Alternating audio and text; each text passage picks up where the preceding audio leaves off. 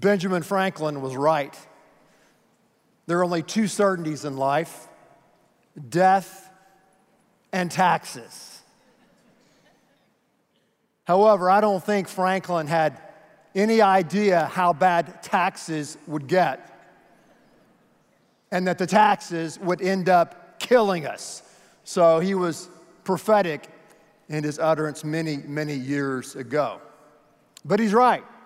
We got to pay taxes, and one day we are all going to die.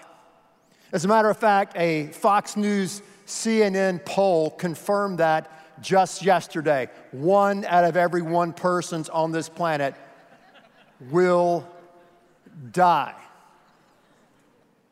You can fact check that later. We're all going to die. When we die, someone's going to stand up in front of a group of people in a church or a chapel or someplace, maybe at a cemetery, and they're going to say words about you and words about me. They're going to talk about what you were like. They're going to tell stories about you. They're going to talk about what you thought was important and what and who you poured your life into. That's all going to happen to every single one of us. Other day, I was eating lunch with a friend of mine who's a member of our church, and as we were walking out to our cars in the parking lot, my friend said, "Hey, I want to tell you something." I said, "Great." He goes, "Your dad is like one of the best communicators I have ever heard in my life. He's one of the best communicators in the world." I said, "You know what? I'm his son, but I'm not going to argue with you," right? My dad, Dr. Ed Young, in case you're just joining us here, is a phenomenal communicator. He's a beast when it comes to preaching and delivering a message. And here's what's interesting about my dad. You may not know this. He does not have a microwave in his study. You say, "What do you mean by that?" Well, if I've preached as long as he's preached, he has tens of thousands of sermons. All he's got to do every Saturday is take out one of those old sermons, stick it in the microwave, put it on a minute and a half, and get up here and shuck the corn. No. He doesn't do that every single week, every single season. He starts from scratch and studies and works on his craft. But I tell people this all the time. I go, if you've only heard my dad give sermons and messages in church, and you have not heard him give one of his funeral sermons, then you've never seen my dad at his very best. Let me tell you something. No one can do a funeral message like him. No one. He can preach John Gotti and Al Capone into heaven with one of his funeral messages. And maybe you're wondering and go, "Well, I disagree with that. I've listened to Dr. Young for many, many years now. He's great. I've heard him at his best on Sunday morning." No, you haven't. It's a funeral sermon. You say, "Why is that? That doesn't make any sense." Let me give you a couple of reasons here. You may want to take notes. First reason his best messages are at funerals are because he has a limited time to speak.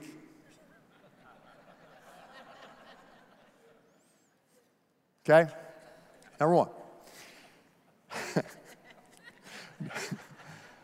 Number two, if you're taking notes here, he also is only dealing with one subject matter, and that's the deceased. Okay? That was funny too, though. You'll get that later on today. Number three, he is able, somehow, some way, to take someone's life, how they live their life, and merge it with the gospel, the good news of Christ, in a way that simply sizzles. I've seen him do so many funeral services for so many different kinds of people, and it's just amazing. And he ends 99% of these funeral messages, these sermons, when he is at his utmost best, his best communicating self with these words. He closes almost every funeral sermon with these words. He says, right now, in heaven, as those pearly gates are open, Dusty is hearing the words.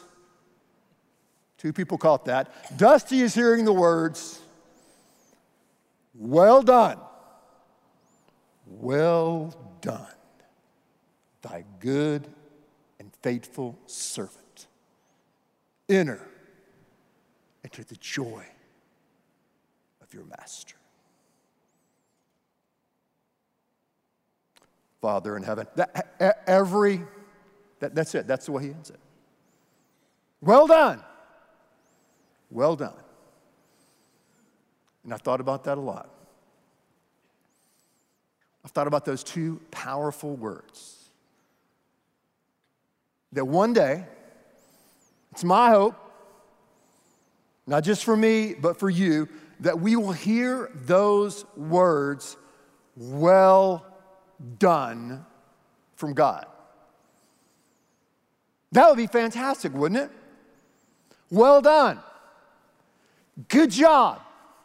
You lived your one and only life to the fullest. Enter into your eternity. That would be truly awesome. The question stands before us today, is how do we get to the well done? How do we get to well done? Well, we started talking about that last week, if you're here, and we looked at Acts chapter 13, verse 36. Look at Acts 13, 36, a very short verse. It says, now David, after he served God's purpose in his own generation, died. King David, in his incredible, adventurous, magnificent, tragic in some ways life, but what he did, he served God's purpose in his life, and then he died, and he heard those words, well done. Why did he do that? Well, David had tapped into what we talked about last week. He had tapped into the power of purpose. He knew why God had placed him on the planet. And we talked about last week how that's our desire. We desire to become the people who live out God's purpose. That's our goal, and that's who we want to become. So let's say that together. We are the people who live out his purpose. All right, let's let that second cup of coffee kick in. Let's try it again. We are the people who live out his purpose. Are you on purpose in your life? Do you have a reason right now that gets you up out of bed in the morning, that takes you through the day? Or are you rocking and being twisted and turned about like a ship without a rudder? Do you want to make a difference, which I know that you do, with the one and only life God's given you? I see so many people that don't find the purpose in their life or the purpose of God in their life. It's so elusive to them. And that's why we need to have a sense of urgency as we seek to discover and encounter or rediscover and re-encounter God's purpose, God's plan for our lives right now, given the season of life that we are in.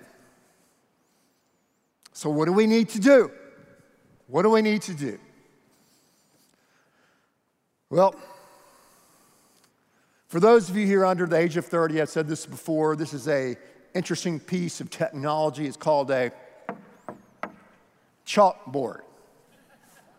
Yeah, it's a chalkboard. So if we're going to hear the words, well done, well done. If we're to live a life that's on point, that's on purpose. If we're going to live a life that matters, what do we need to do? Well, I've got a buddy of mine who lives in San Diego, California, and I'm just going to call him by the name of Mike, okay, because that's his name. And Mike is a great guy. I've known him for many, many years, and he's a school teacher. He teaches history to 7th graders. You think your job is hard? He teaches history to 7th graders, okay? It's not an easy job. But besides that, Mike is also an incredible surfer. He was born and raised in Hawaii, and he's lived in California for the last 30 years. The guy knows the water. He knows how to swim. He's just a waterman. He's incredible. And he understands San Diego better than anybody that I've ever known. And what I mean, understands San Diego, I mean he understands the surfing spots.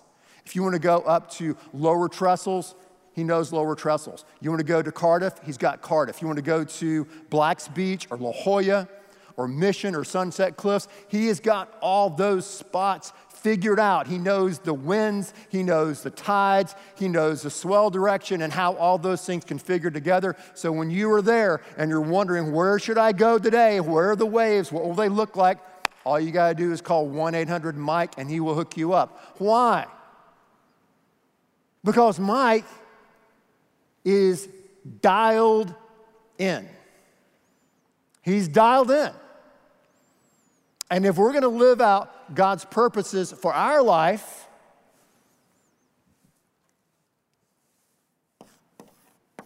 we have to be dialed in. Dialed in. How did David rise from being a shepherd boy to a giant killer to a leader of a powerful nation? He was dialed in to God's purposes for his life. How did Joseph survive all of the injustices and hardships he experienced to rise to a position of influence in Egypt? He was dialed in to God's purpose for his life. How did Paul deal with the continual sickness, that thorn in the flesh that he couldn't get rid of? The betrayal, in and out of prison. How did he survive all of that? He was dialed in to God's purposes for his life. You may be here and you are in your 20s, the magical decade. You're a young professional, a yo-pro, okay? You need to start to figure out God's purposes and God's plans for your life now. Maybe you're a mom and all your little kiddos are off in school now, or maybe you're in a time in your life as a couple that you've arrived at nirvana, also known as the empty nest. You need to find and get dialed in to God's purpose for your life right now. Maybe you're in the midlife game. You're in your 40s and 50s. Don't go crazy. Find and reignite God's purposes and plans in your life during this halftime moment. Maybe you're in the 4th quarter of life. I don't know. To use another analogy, maybe you're on that 17th fairway of life. It doesn't matter where you are, what you're doing, what your past has been. You need to dial in to God's purposes and plans for your life. How do we practically do that? Okay, let's look at some things that will help us out. Turn in Scripture to Psalm 139. Book of Psalm 139. It's in the middle of the Bible. Great, great passage here. Great chapter. We're just going to read a few verses here. You have searched me, Psalm 139:1. You have searched me, Lord, and you know me. You know when I sit and when I rise. You perceive my thoughts from afar. You discern my going out and my lying down. You're familiar with all of my ways. Scan down to verse 13. For you created my inmost being. You knit me together in my mother's womb. I praise you because I am fearfully and wonderfully made. Your works are wonderful, and I know that full well. Wow. Wow. There's a God out there who made you and who knows you. He knows that you're sitting down right now. He knows you're going to be standing up later. He's going to watch you go out and get in the car. He's going to be with you as you're at home or in your apartment. He's going to be with you when you lie down. He knows the very thoughts you're thinking before you think him. He knows the very words you're going to say before they come out of your mouth. He knows you intimately. He knew you before there was any you. He knit you in your mother's womb before your very first birthday, before you even knew that you would have an existence. God had a plan and a purpose for your life. And he says that you are fearfully and wonderfully made. I am wonderfully made. You are wonderfully made by God. I am wonderfully made by God. Say that out loud. I am wonderfully made by God. Turn to the person on your right and your left. I know this is a little uncomfortable for us here, okay? Turn to them and tell them that too. I am wonderfully made by God. Yes, Rob, I am wonderfully made by God. It's kind of weird to say that, isn't it? Whoa.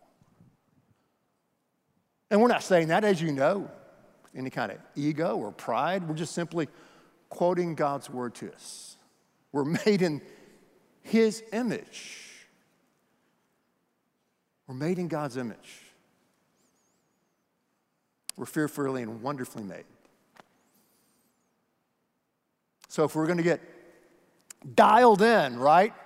If we're going to get dialed in to God's purpose, then we need to start looking at these three circles. Circle of life. No, just kidding. The first thing we need to look at, we just saw there in Psalm 139, is our design. How has God made you? We all have a lot of characteristics that are similar as humans and men and women, and perhaps a lot of us here are Americans. We share a lot of commonality, but we have some things that are unique about us. How are you made? How are you wired? Physically, mentally. How are you made? Your personality. What kind of personality do you have? My kids, come home from college. Oh, Dad, you're a 5 with a 2 wing and a 7 with an 8 wing. It's some kind of Enneagram stuff, right? But those things help. Those personality tests and inventories help us kind of understand who we are. It helps us understand our design. So God has designed you. He's made you in a certain way. Look at your family background. Look at your educational background. Look at the gifts that you have, the natural gifts that God has given you, the supernatural spiritual gifts that God has given you if you're a member of his church. What are your gifts? What are you good at? What are you talented at? What are you not good at? That's one of the great things if you're in your 20s, and figuring out in your 20s what you're not good at is a good thing. What are you not good at? Because listen, you can't put in what God left out. You can't. I was never in my life going to win, the 100 meters in running or in swimming. Why? Because that was not in the cards and not in my DNA. But you don't understand. I've got little Johnny and select this and select that, and he has a personal trainer and coach. Hate to break it to you, little Johnny's probably not going to play D1. You can't put in what God left out, so stop skipping church, okay?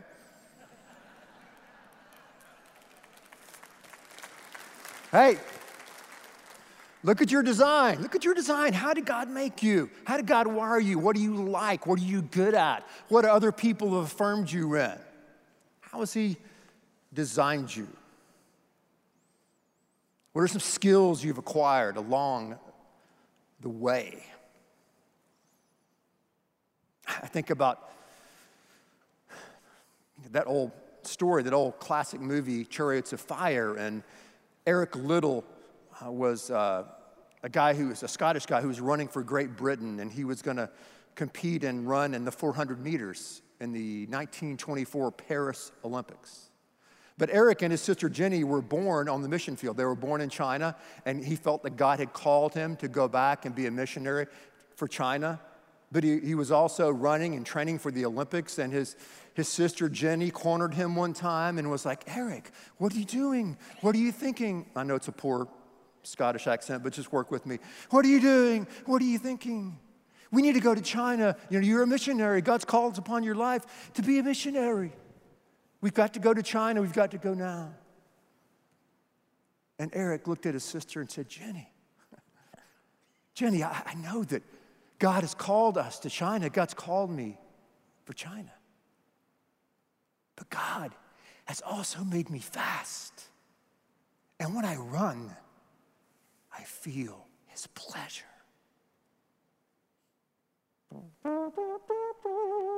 Right? I mean,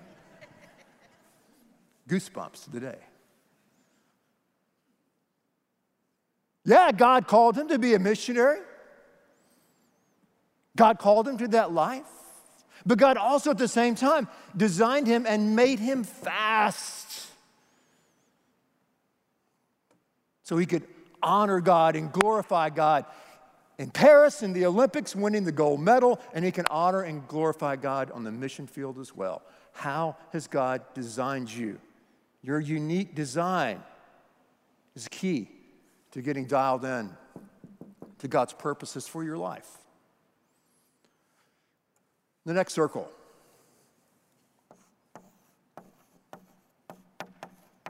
Is desire. Desire. What kind of desires has God placed in your life? You are fearfully and wonderfully made. You're wonderfully made by God. You want to live out His purposes for your life, but what are your desires? What are your desires in life? Maybe you have a desire to create. That's who you are. You like to create things. You like to create art, or you like to create music. I mean, I wish the ultimate goal for any guy is to be a rock star, a musician, right? I can't do that. I don't have the talent. I don't come from a rock star kind of family. However, I had a little brother who's 9 years older than me, and I had to get the old guitar someone gave me, and he was 2, and one time he had these blisters on his fingers. Like, Cliff, what are you doing? Why do you have blisters on your finger? He goes, batar. And, he taught himself how to play the batar, also known as the guitar. Lo and behold, even coming from our family, the guy could sing. He had a band. He started a band. They were on the road for 20 years, went to 48 states. That's how God made him. It was also his desire to create. So maybe you want to create. You're in the creatives. Or maybe you like to, build things. You want to build a new company. Maybe you have a desire to bring order into chaos. That's what you're good at doing in your jobs and your work, and you want to bring order into chaos. If that's your desire, please, after the service, go get a plane and go to D.C., okay? So what do you desire to do? Maybe you desire to help people. Maybe you desire to serve people in the trenches. Maybe you desire to teach. Maybe you desire to lead. Maybe you desire to administrate. Maybe it's your desire to connect and get different kind of groups of people together. Maybe you like to develop, and maybe your desire is to design I don't know, God's given us so many different desires that we can use that kind of connect us to his purpose and plan for our lives. Maybe you want to defend. Maybe you want to protect. Maybe you want to seek justice. I don't know. I love the story about a member of Parliament many, many years ago. His name was William Wilberforce. And, he was, in Parliament, and he was a part of the old, British aristocracy that we've all seen on those, Downton Abbey and other Netflix British timepieces, right? And, he was a part of that group. But something happened to this very refined member of Parliament and a member of society. He heard the gospel of Jesus Christ. He began to really understand God's grace, so he grew up in church, and he was born again, and it radically changed his life. And he was so stoked about his authentic relationship with God, of taking that leap from that ethical stage to the authentic stage, He said, hey, I'm going to quit politics, and I'm going to become a preacher of all things. So he goes to his buddy, a mentor of his, by the name of John Newton. You may have heard of John Newton. He rewrote one little song that kind of was a hit called Amazing Grace. So he went to John Newton and said, hey, I'm thinking about quitting. I'm going to become a preacher just like you are. And Newton says, whoa, time out there. Tap the brakes, buddy. You need to think about that. You need to pray about that. Because God may not want you to be a preacher. God may want you to stay in Parliament. God may want you to stay in politics. Because when he came to know Christ, he had this desire placed in his life and his heart to abolish slavery in England in his time. So in wisdom, Wilberforce listened to Newton. He spent not just months, he spent years, not just years, decades. His whole life was to stay in Parliament, to do God's work, to abolish slavery. And at the right time and at the right place, and he had the right skills, he was able to abolish that scourge from that country. It was his desire. What is your desire? What are the desires that God has placed in your heart?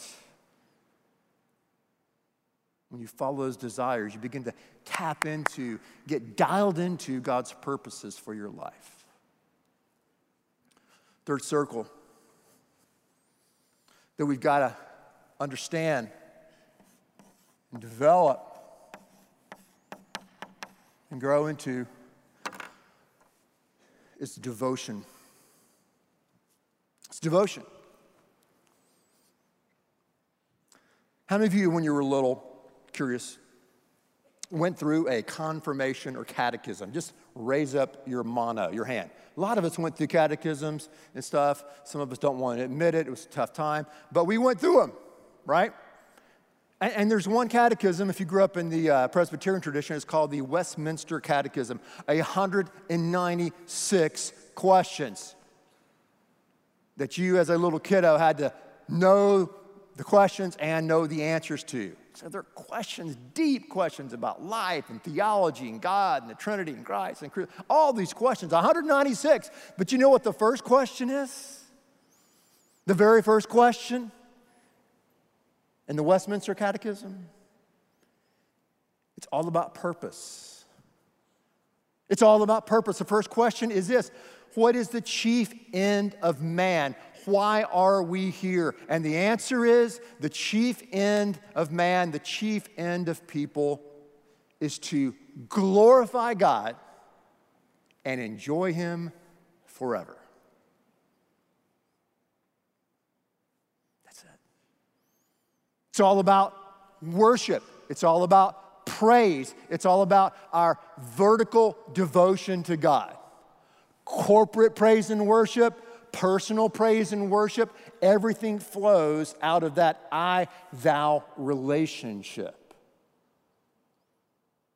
We have to be devoted on a personal, individual, Monday through Friday level to God in Christ. We have to be devoted to the communal worship experience, to the local church, to really understand God's call and purposes in our life.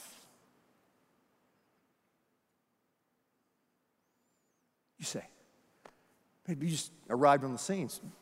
Second Baptist Church, we've been, I guess, in business, if you want to look at it that way, since the 1920s.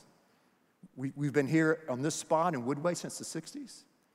God has deeply and tremendously blessed our church decade after decade, year after year. Why is it? It's because so many people, so many of you, so many others who come to our church are dialed in to these three circles, and you know your purpose and know your plan, and you're living it out within the context of this church community.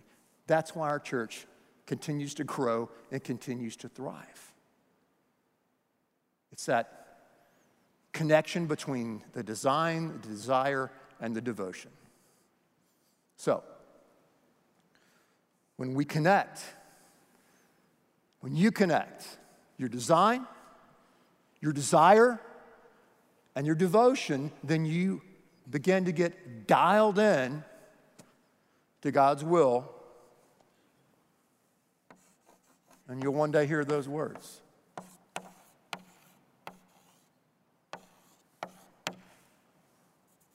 Well done. Well done. Well done. What a life you lived. Way to go. Way to maximize your design and desire and devotion. Way to go. Well done, my good and faithful servant. That is what I want to hear. And that's what you want to hear as well.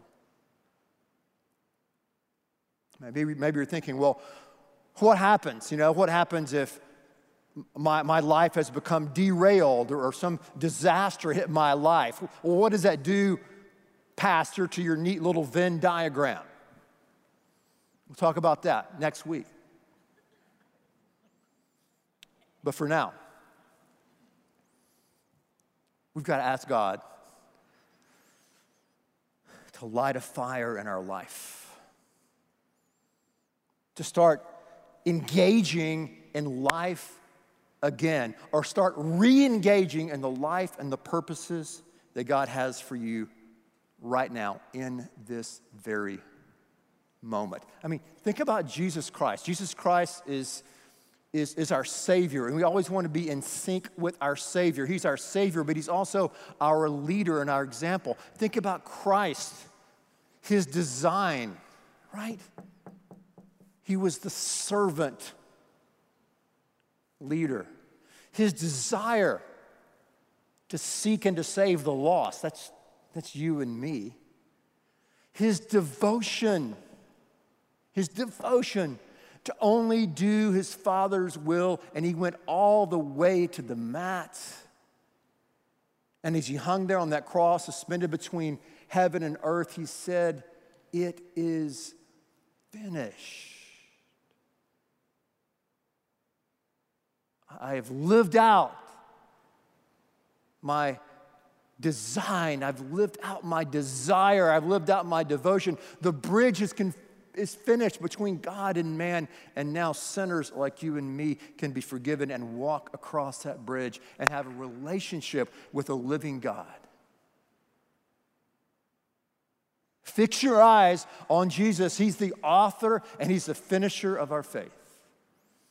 And when we fall down, He's going to pick us up and get us back into His purposes so that we will be dialed in, so that we'll hear those words that I want to hear. Well done. Well done. Well done. God, maybe your prayer should be, God, use me today. God, help me to re-engage with my design, my desires, and my devotion. God, I want to be dialed in. God, I want my life to matter. I know I'm not going to be here forever. I don't know how much time is on the clock for me, but God, I want to make a difference with the one and only life that You've given me. Show me, God. Help me. Lead me as I seek Your will and Your purposes.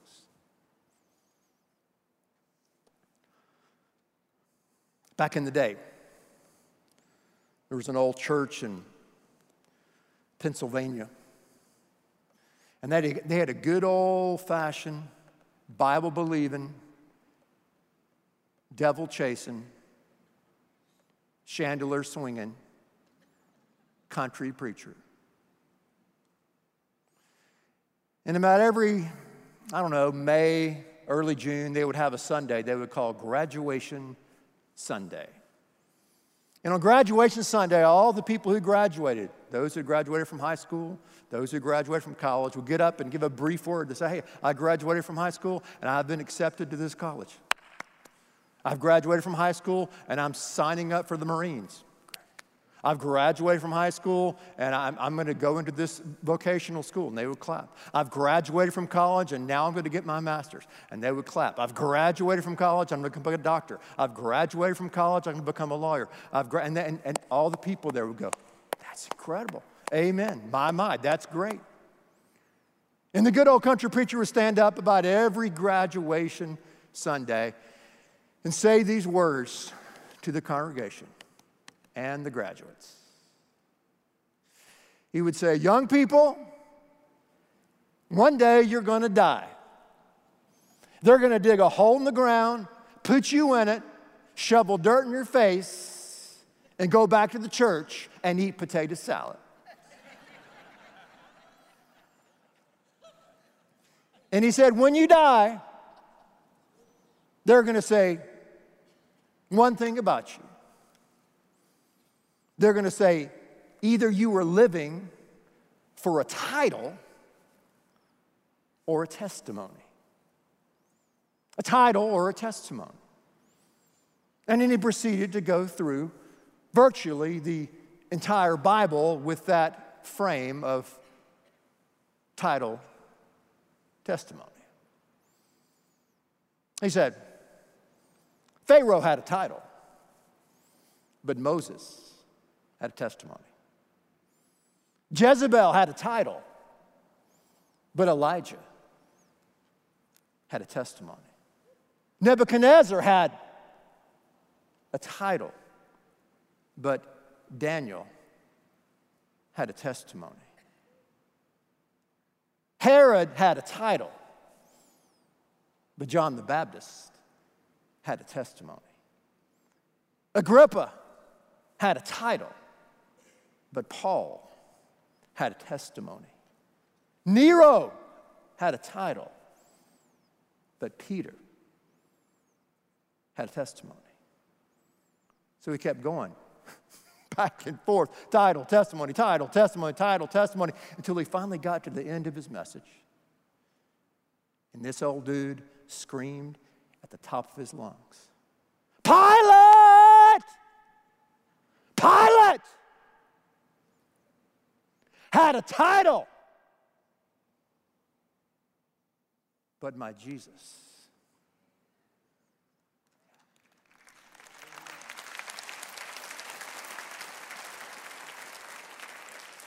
had a testimony.